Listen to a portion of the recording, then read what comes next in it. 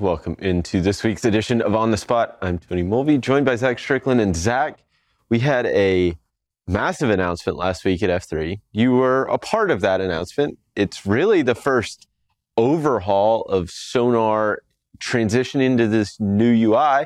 Figured a little different on the spot segment. We're going to break down what's new about the new UI.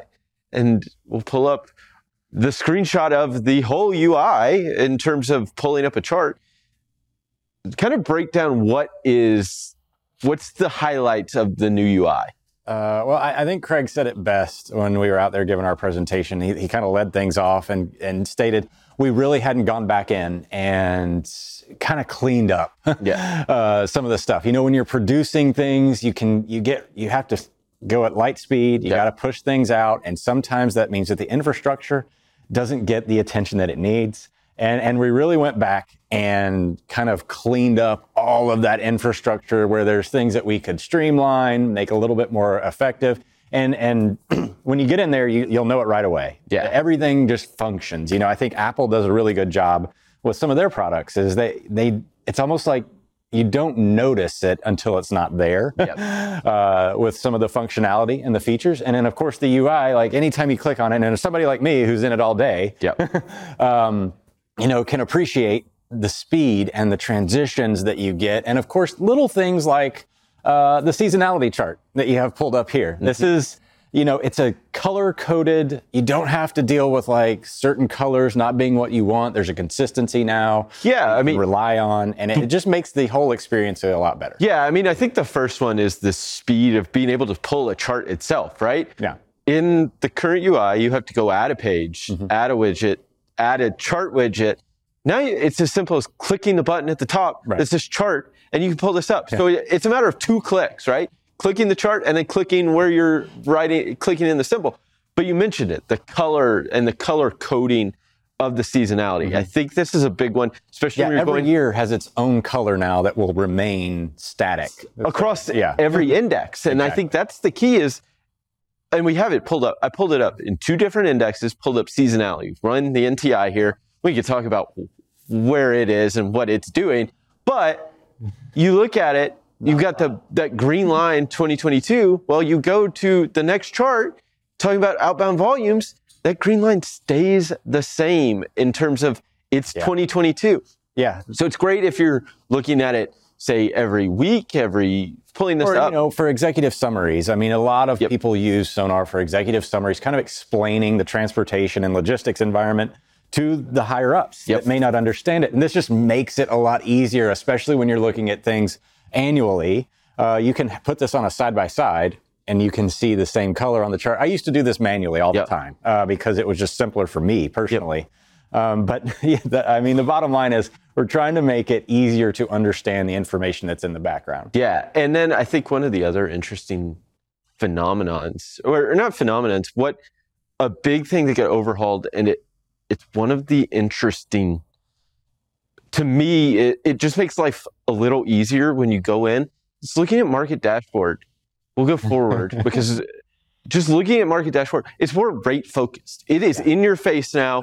We've taken the map and moved it, and it's made it more dynamic as a whole, right?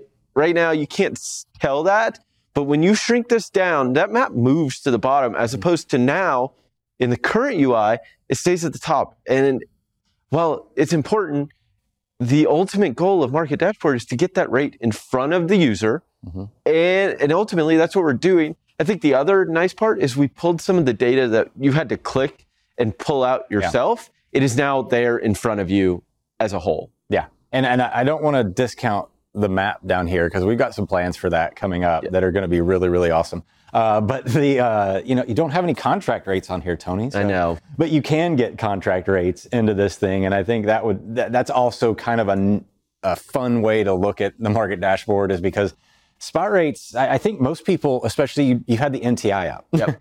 And spot rates overall haven't been that interesting. Yeah. But at a granular level, I mean, you've got one pulled up right here, Los Angeles to Dallas. Los Angeles rates have been increasing off of their floors that occurred back in April and May earlier this year.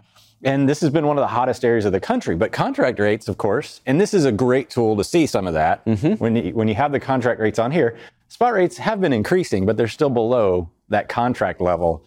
And the tighter that gets, that's going to tell you, I mean, especially since it's bid season. If spot rates are coming up underneath contract rates and you're expecting a 5% rate decrease in this lane where spot rates are already right under it, that's an easy use case to be like, hey guys, we might need to hold off. Yeah, and I think one of the other interesting parts of this is we've added in the flat rate, right? From a broker perspective, that's what they're quoting most of the time when they're going to a carrier is, hey, this is the rate. This is what the price is. And you can either take... Most people don't think about the rate in a $2.37 per mile fashion. It's more like, it's $1,500. It's $2,400. Yeah, but we do.